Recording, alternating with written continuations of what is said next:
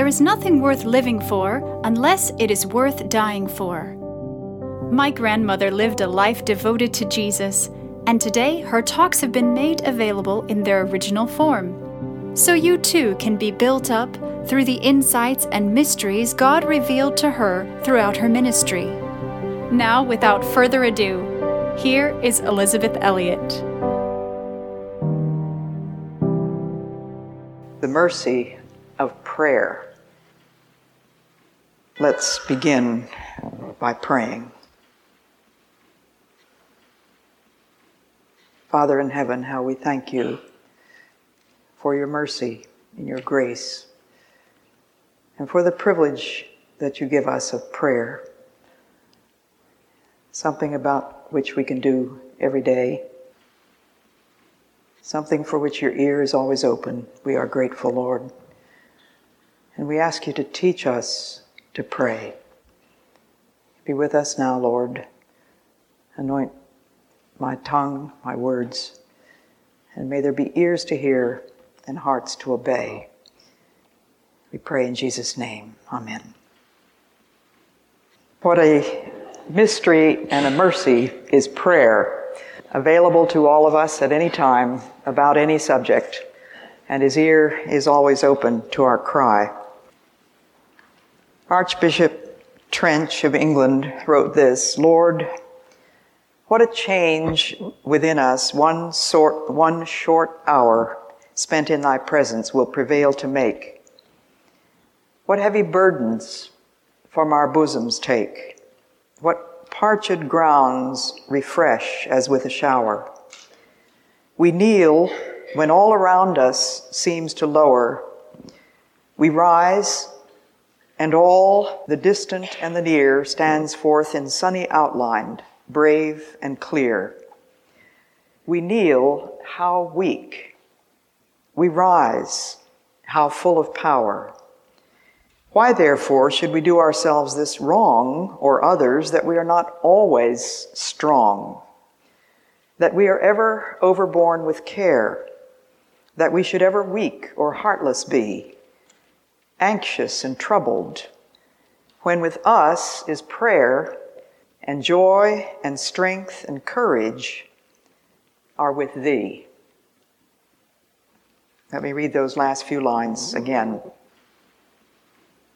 That we should ever weak or heartless be, anxious and troubled, when with us is prayer, and joy and strength and courage are with thee.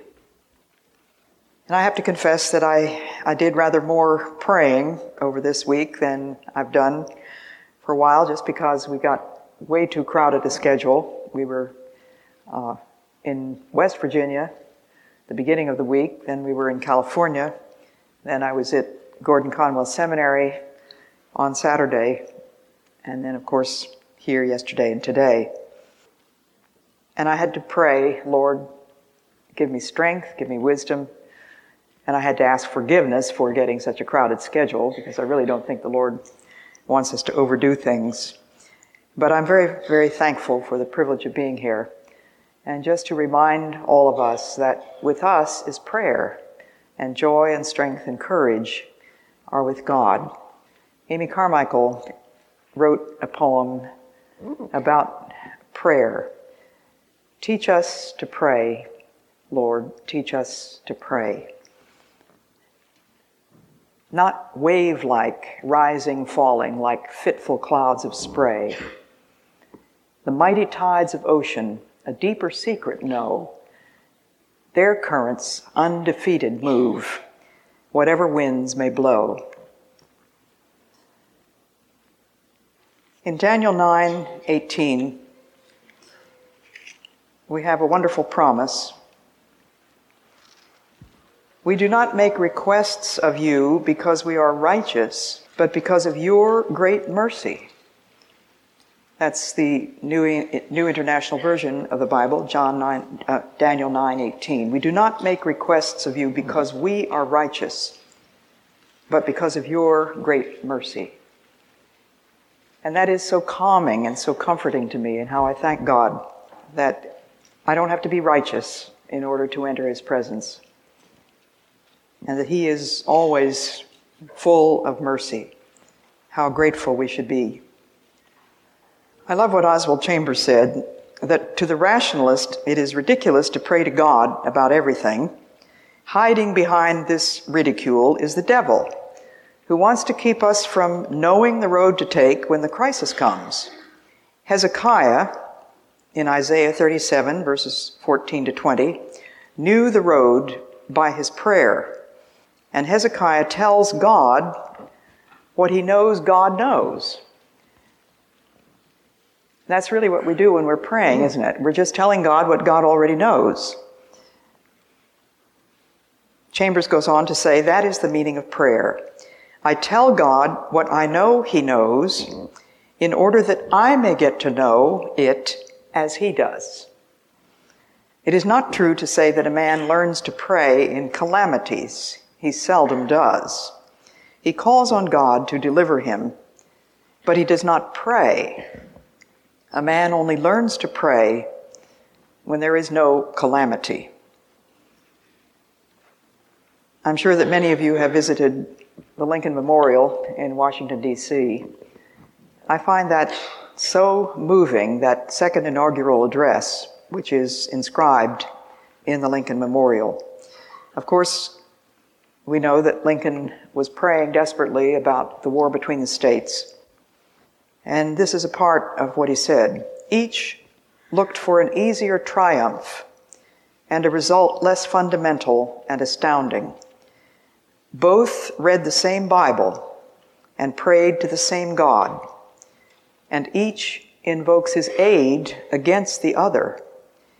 It may seem strange that any men should dare to ask a just God's assistance in wringing their bread from the sweat of other men's faces. But let us judge not, that we be not judged. The prayers of both could not be answered. That of neither has been answered fully. The Almighty has His own purposes. Woe unto the world because of offenses. And then you know those beautiful words with which he closes, with malice toward none, with charity for all, with firmness in the right, as God gives us to see the right. Let us strive on to finish the work we are in, to bind up the nation's wounds, to care for him who shall have borne the battle, and for his widow and his orphan, to do all which may achieve and cherish a just and lasting peace among ourselves and with all nations. And some of you know the story that Amy Carmichael used to tell to her little children about when she was a little girl. She was told by adults that God answers prayer. And so at the age of 3, she decided that she would test the validity of that statement. There was one thing in her life that she wanted more than anything else in the world, and that was blue eyes. And so when she got down beside her bed one night, she prayed that God would change her dark brown eyes into beautiful blue ones. And she went to sleep perfectly confident that in the morning her eyes would be blue. She woke up with great anticipation, jumped out of bed, pushed a chair over to where she could climb up to a mirror, and looked into the same old brown eyes. And she told her children, those Indian children that she had hundreds of years later, that she could not recall whether some grown-up said this to her or whether God himself spoke these words. But somehow it came to her, isn't no an answer? We very, very often hear people say, God never answers my prayers. Well, God always answers our prayers. The truth is that very often the answer has to be no, or something quite different from what we ask. But many years later, it was very clear to Amy Carmichael that God knew exactly what he was doing, because there were times in India when her literal physical life was in danger. But because she had dark hair and always wore the Indian sari, she could pass as an Indian. If she had had blue eyes, of course, it would have been a dead giveaway from many feet away. And so her life was actually spared several times because God had said no to that childish prayer. And the same must be true for all of us. We have asked God many times for things which God has said no about. Sometimes we hammer away on God's door and get quite angry with Him because He hasn't done what we wanted Him to do. But God's way is always better than ours, and God knows far more about what we need than we do. So let's think about the fact that He to whom we come, is the Lord of the universe, the maker of all things, pavilioned in splendor and girded with praise, as one of the hymns puts it. He's our Father. He is our refuge. And we are to worship Him in humility and silence. How should we come? Well, as just a little child, utterly dependent, ignorant, expecting. And we ask, according to the words of Jesus, "Thy kingdom come, thy will be done on earth as it is in heaven." And then the Lord taught His disciples to ask for the things that they needed. So they make their petitions. We are permitted to make our petitions to God. It's a good idea to start wherever we are. If you're a child, if you're a new Christian, if you really haven't done very much praying, never mind about that. God will understand exactly what you're trying to say. And He told His disciples that we should pray, "Give us this day our daily bread, and forgive us our trespasses as we forgive those who trespass against us." Remember that God already knows what you're going to ask, and He waits for us to ask, and He tells us to ask. And then there is confession, "Forgive us our trespasses," or our debts, as we forgive those who trespass against us. And that really is a staggering thing to say when we are telling God that we will forgive this person who trespassed against us, and we expect God to forgive us in exactly the same measure that we have been willing to forgive this person who perhaps has done us in. Maybe it's the one who walked off with your wife, the man who embezzled your money and ruined your business, your next door neighbor who encroaches on your property. Stop and think before you pray those words, "Forgive us our trespasses as we forgive those." Because if all we can receive from God is the same measure as that which we are offering to the person who has trespassed against us, it may not be enough. It will not be enough grace from God if we have not honestly and earnestly forgiven that person who trespassed against us. And then there's intercession, the privilege of praying for other people. We need to intercede, for example, for the thousands of Christians who are being martyred in today's times. 400 per day, we're told, are killed for the name of Christ. We do not know what to ask, but we bear their names, we bear their tribes, perhaps, on our bosoms before Him. As Aaron, I often think of how Aaron wore the breastplate on his garments before he went into the holy place. And on those breastplates were engraved the names of the tribes of Israel. And so as he went and stood before the Lord, he was presenting these to Him. When I get down on my knees in the morning alone in my study, I have very long lists of people that I pray for. There's one list that's in my head that I pray for every day, and it seems to get longer and longer. And then I have lists which are for each day of the week. And it's a wonderful thing to me to realize that the truth of the hymn that says, "As o'er each continent and island the dawn brings on another day, The voice of prayer is never silent, nor die the strains of praise away. Have you ever stopped to think about the fact that there's never a moment when prayer is not rising to God somewhere? And of course, since we live on the East Coast of the United States, I think of people on the other side of the world. And as I'm getting up, they're going to bed. But as on each continent and island the dawn brings on another day, the voice of prayer is never silent, nor die the strains of praise away. So I am one solitary woman praying alone in a little room. But that solitary prayer is carried up into heaven and takes its part in the great orchestra of heaven and of the whole earth throughout all the world. So that together we are praying. That should really help us to see how important it is to pray, to join our voices together with angels and archangels and all the company of heaven, not to mention all the company here on earth.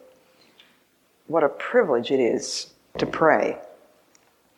Now, I just love C.S. Lewis and Oswald Chambers because they were so down to earth and sensible, and they say just exactly the sorts of things that I wish I had had the brains to think of saying, but I wouldn't have been able to think of it this way, and I probably wouldn't have had the courage to say it, even if I had been able to think it. But this is what Lewis said.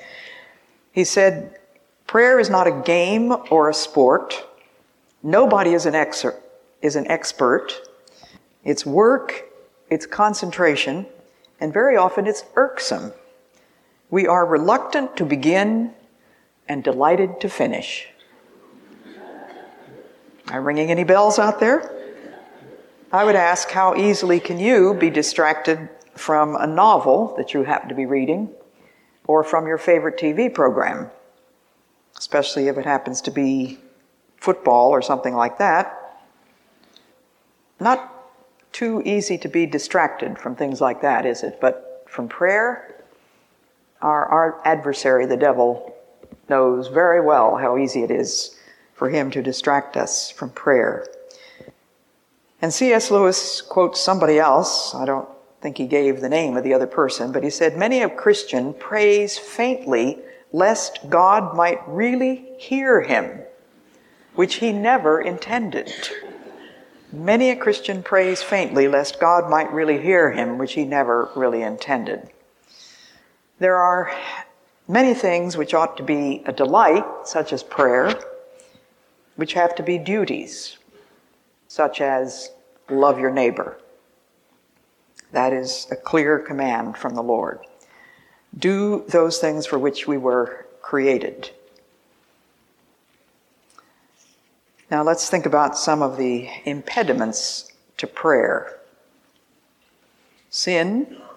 If we are regarding sin in our hearts, the scripture says, the Lord will not hear us. Evil in ourselves, lack of love for someone else. The worse one is praying, the longer one's prayers take, but we are still only at school. That's C.S. Lewis again. Now, I think there are some things that it's a good thing for us not to pray about. Moods, for example. We excuse ourselves from things that we really ought to take ourselves by the scruff of the neck and do something about. And if we're a moody type of person, or if we find ourselves sinking into some sort of a mood, I don't think we need necessarily to go directly to prayer, but just simply take ourselves by the scruff of the neck and say, don't do it. I don't have a right to be moody. Then, of course, we don't need to pray about matters which are unequivocal. We can't mistake the truth of God. And so if God has forbidden something, we don't need to pray about whether we should do it or not. It's one of those things which we simply have to obey. The Lord does give us the privilege of bringing our requests to Him. And I'm so grateful for that, because that means that whatever my list may be, I can bring this as the raw material before the Lord, and He knows exactly what to do with it. I think of how desperately we 5 wives prayed back in 1956 when we knew that our 5 husbands were going into very dangerous territory. We knew about the Auca Indians. We had heard about them for years, but many years had gone by, and the pilot, Nate Saint, who served all of our jungle stations in Ecuador, had flown hundreds of times over the Amazon rainforest in the general area where he knew that the Auca Indians lived. But never once did he discover any inhabited houses. Occasionally he would find abandoned houses. But on one day back in 1955, October of 1955, Nate Saint flew into our station with a very exciting piece of news. He had discovered the whereabouts of the Auca Indians. And so it was with tremendous enthusiasm that he described to Jim what he would like to do.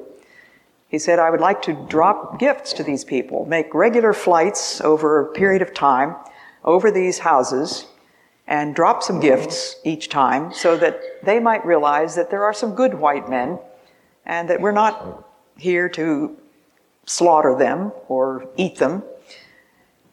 And so he said to Jim, would you be willing to participate in what he wanted to call Operation Auca? Well, I don't think it took Jim 3 seconds to say, would I? Of course I would. And so for a period of 15 weeks, that's what they did. Jim took turns with Ed McCulley, another jungle missionary.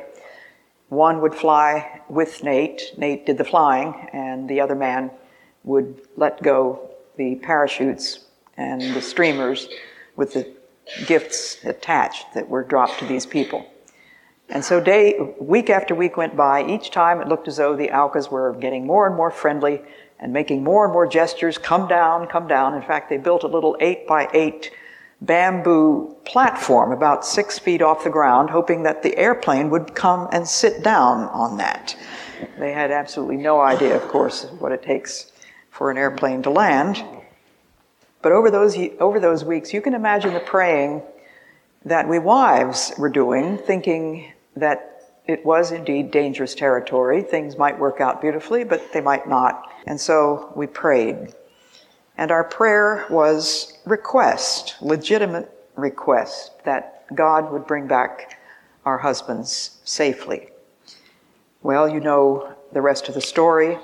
The day came when they felt that it was God's time to go into the edge of Auca territory, set up a camp, and wait for the people to come to them. They didn't want to offend them by barging directly into the Auca houses. And so they set up a camp. 4 whole days went by, and nothing happened. They prayed and prayed that God would bring the Aucas to them, and it was very boring, and there were a lot of mosquitoes, and it was hot, and the days crept by very, very slowly. But on the 5th day, suddenly there was a shout from the other side of the river, and out came 3 Aucas, 2 women and 1 man, all of them dressed in the regulation Auca costume, which was a piece of string around their hips. And it looked as though everything was going to be wonderful. They stayed the whole day. They ate lemonade, drank lemonade, and ate hamburgers with ketchup and mustard, if you can imagine. People that have never seen a piece of bread or anything like the food that the men were giving them, they ate it as if they had perfect confidence in these people. And of course, we wives were thrilled to receive the radio message that they had had a friendly contact. But then 2 days later, they were speared to death. And you can imagine how many times I have pondered the wisdom of God, the marvels of the ways in which God engineers everything that He wants to happen in the world. And just to take one tiny example of part of the why that God allowed that. We, of course, thought many, many times, why did God allow them to have what appeared to be a friendly contact, to spend all those weeks in dropping gifts, and then to be speared to death? Well, I had a letter from a lady in Memphis, a shut-in, who had known Jim Elliot. Her name was Ruth Hyde. And she sent me this little story. An admiral in the Navy stationed in Italy, read the Life edition of the Martyrdom. Several weeks later, in an accident at sea, he was out on a life raft. Suddenly, Jim's words came back to him. When it comes time to die, make sure that all you have to do is die. He realized that he was not at all ready to die, and he prayed that he would be saved. They were rescued. And when he got back to his home, a book was waiting for him from a Christian friend of Miss Hyde. The Admiral wrote him about his experience, and the friend had the opportunity to bring this man to Christ. Now just think of all the things that God engineered. And of course, we only know the tiniest particle of them. But over all the world, and still to this day, I receive letters from people whose lives have been changed because of the testimony of those 5 men. If they had not been killed, it's very unlikely that very many people would have ever heard of them. But it's just another one of those illustrations that God moves in a mysterious way his wonders to perform. As the hymn says, he plants his footprints in the sea and rides upon the storm. Blind unbelief is sure to err and scan his work in vain. God is his own interpreter, and he will make it plain. His purposes will ripen fast, unfolding every hour. The bud may have a bitter taste, but sweet will be the flower. I think of prayer as an absolute transfer of my will to God. An absolute transfer of my will to God. I am allowed to pray what I want to pray, but the bottom line, I think, should always be, Lord, whatever you say, do anything you want with me, do anything you want with these prayers, do anything you want with these people for whom I pray, and let God decide what to do. Now, I have here 7 reasons why God says no. For those of you who've been wondering, is she ever going to give us any outlines here? I do like to give you something that you might be able to follow. 1, 2, 3, 4, 5, 6, 7. Number 1 reason that God says no is for the sake of others. And I have just given you one illustration. That man on that raft. The words of Jim Elliot came back to him. When it comes time to die, make sure that all you have to do is die. Of course, when it came time for Jim to die, that's all he had to do. He was prepared. But that man knew that he wasn't. So, for the sake of that man, and only God knows how many others, God said no to our prayers, the widow's prayers. The answer was no. And to give you a scriptural example, what about the Apostle Paul? A man who went through floggings and shipwreckings and imprisonment and hunger and cold and thirst and nakedness and the care of all the churches. He survived all of those things, and then God gave him this tiny little thorn that just needled him. And he prayed desperately that God would remove that thorn. And God said, no. He said, my grace is all you need. For power comes to its full strength in weakness. So Paul learned the great lesson, and he said, most gladly, therefore, shall I glory in my infirmities, that the power of Christ may rest on me. And so you and I can benefit by those wonderful words, my grace is sufficient for you. Because Paul was given a thorn. We wouldn't have had those words, which every one of us has probably needed at some point or other.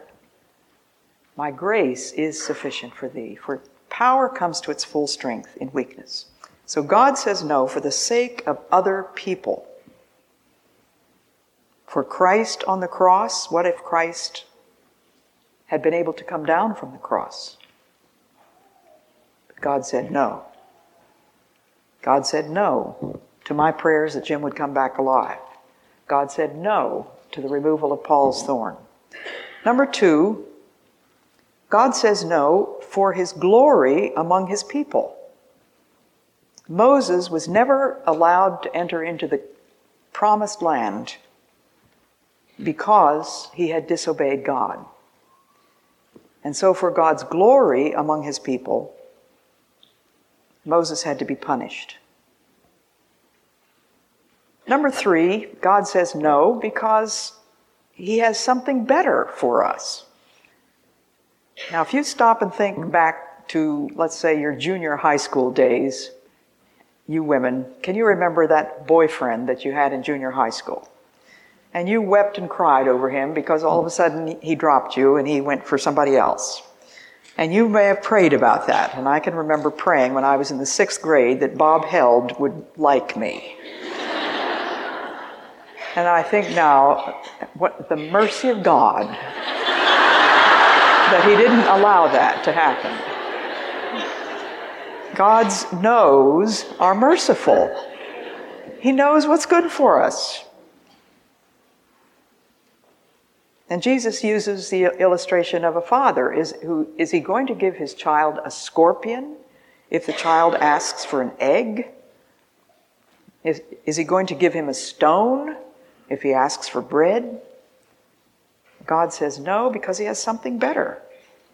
Number 4, God says no because we are harboring sin in our lives. Psalm 66:18 says, if we harbor sin in our lives, the Lord will not hear us. Number 5, we are not asking in his name. And you can look that up in James 4, verses 1 to 4. We are not asking in his name. We're asking sometimes for our own glory, nothing to do with God's will or his glory. We think we're in harmony with the will of God. But in hindsight, we can look back and say, thank you, Lord, for not allowing that prayer to be answered the way we wanted it to be. Number 6, for reasons of his own, which are none of our business. And I think there are a lot of things under that heading. There are a whole lot of things that are really none of our business. When Gladys Aylward, that tiny little woman, the London parlor maid who went to China as a missionary, told in the story that I heard her tell with her own lips back in 1967, I think it was, she told how when she was a little girl, she had 2 great sorrows. One, that when all her friends were still growing, she said, I stopped. And when all my friends had beautiful golden hair, mine was black. As you know the story, she went all the way across Europe and Russia and Siberia and China, and she ended up on the wharf in Shanghai with her 1 suitcase. And she said, I stood on the wharf in Shanghai and I looked around to all the people to whom Jehovah God had sent me. And every single one of them had stopped growing when I did. And every single one of them had black hair. And I said, Lord God, you know what you're doing.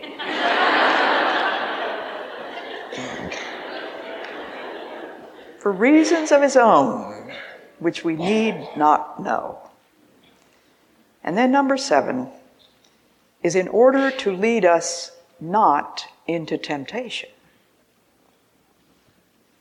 It's God's business to keep us out of temptation. But sometimes we disobey him and we walk straight into it. So be grateful when God says no, because he may have known that there was some tremendous temptation that would destroy you. And so he says no about that one, in order to lead us not into temptation. Charles H. Brent, back in the 19th century, wrote, prayer is not so much the means whereby God's will is bent to man's desires, as it is that whereby man's will is bent to God's desires. Prayer is not so much the means whereby God's will is bent to man's desires, as it is that whereby man's will is bent to God's desires. And I love the story of St. Augustine. I trust that many of you have read the Confessions of St. Augustine, or St. Augustine, whichever way you want to pronounce it. It's such a beautiful story of his mother, Monica.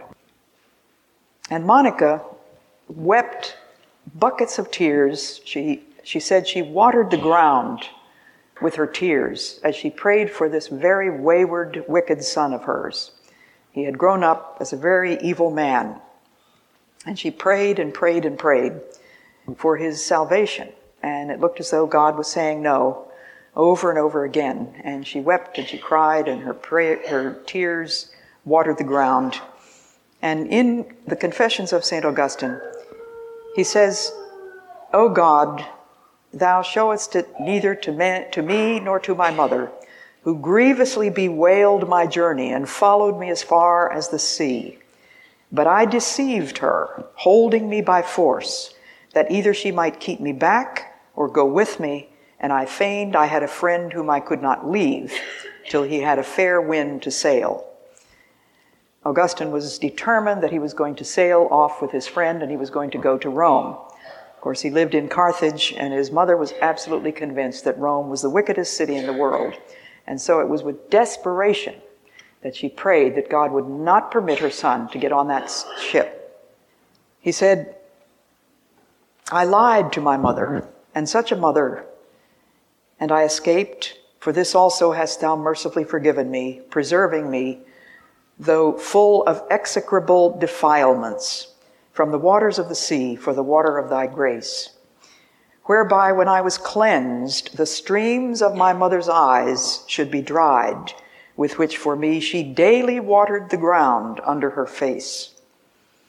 And yet refusing to return without me, I scarcely persuaded her to stay the night in a place where there was an oratory, a place for prayer near the ship that he was going to embark on. And during that night, he tells us that he sneaked away, got onto the ship, but she was still weeping and praying for him.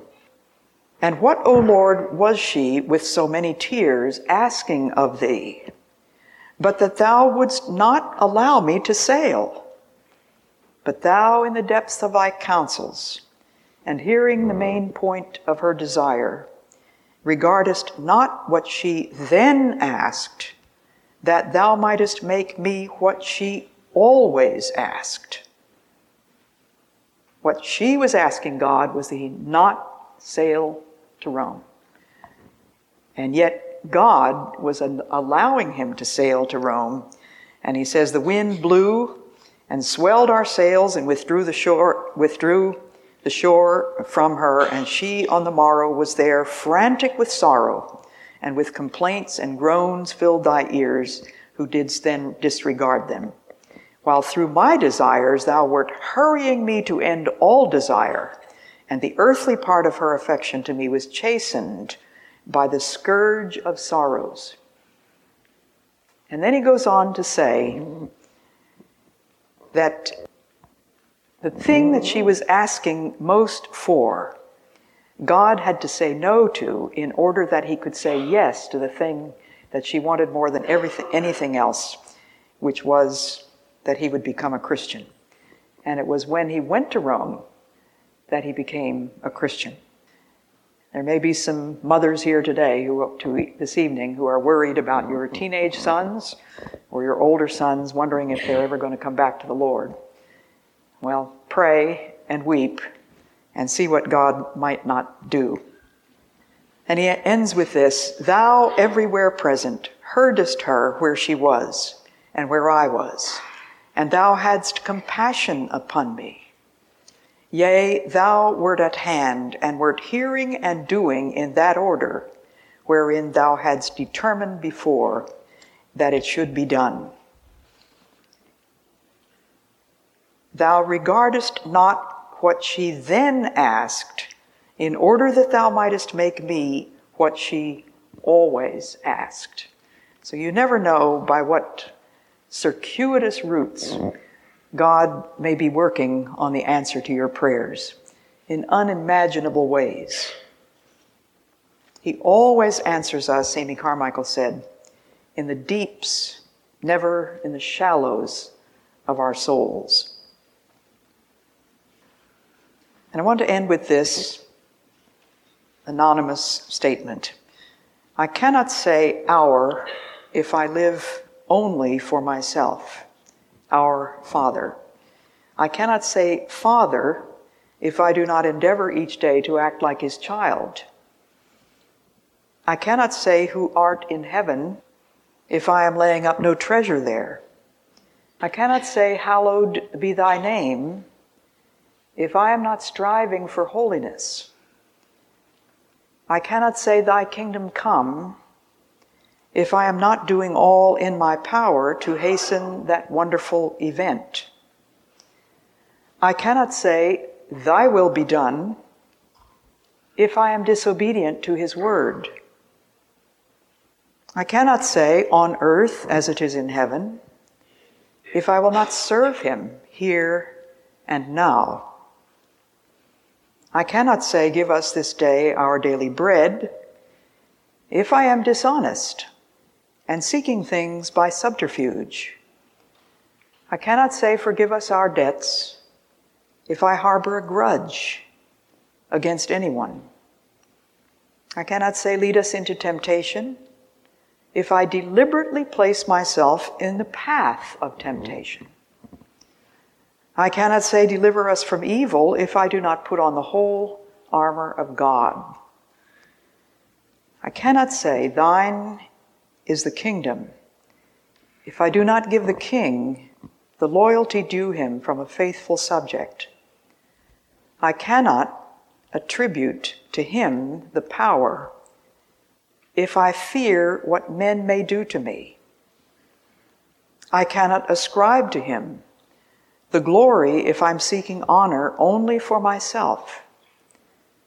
And I cannot say forever if the horizon of my life is bounded completely by time. Think about that when you pray the Lord's Prayer.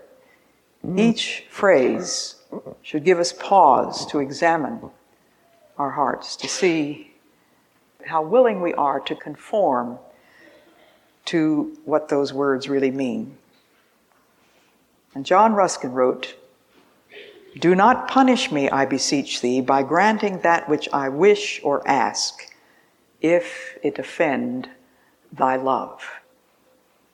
May God give us a new understanding of the privilege of prayer and teach us to pray. God bless you.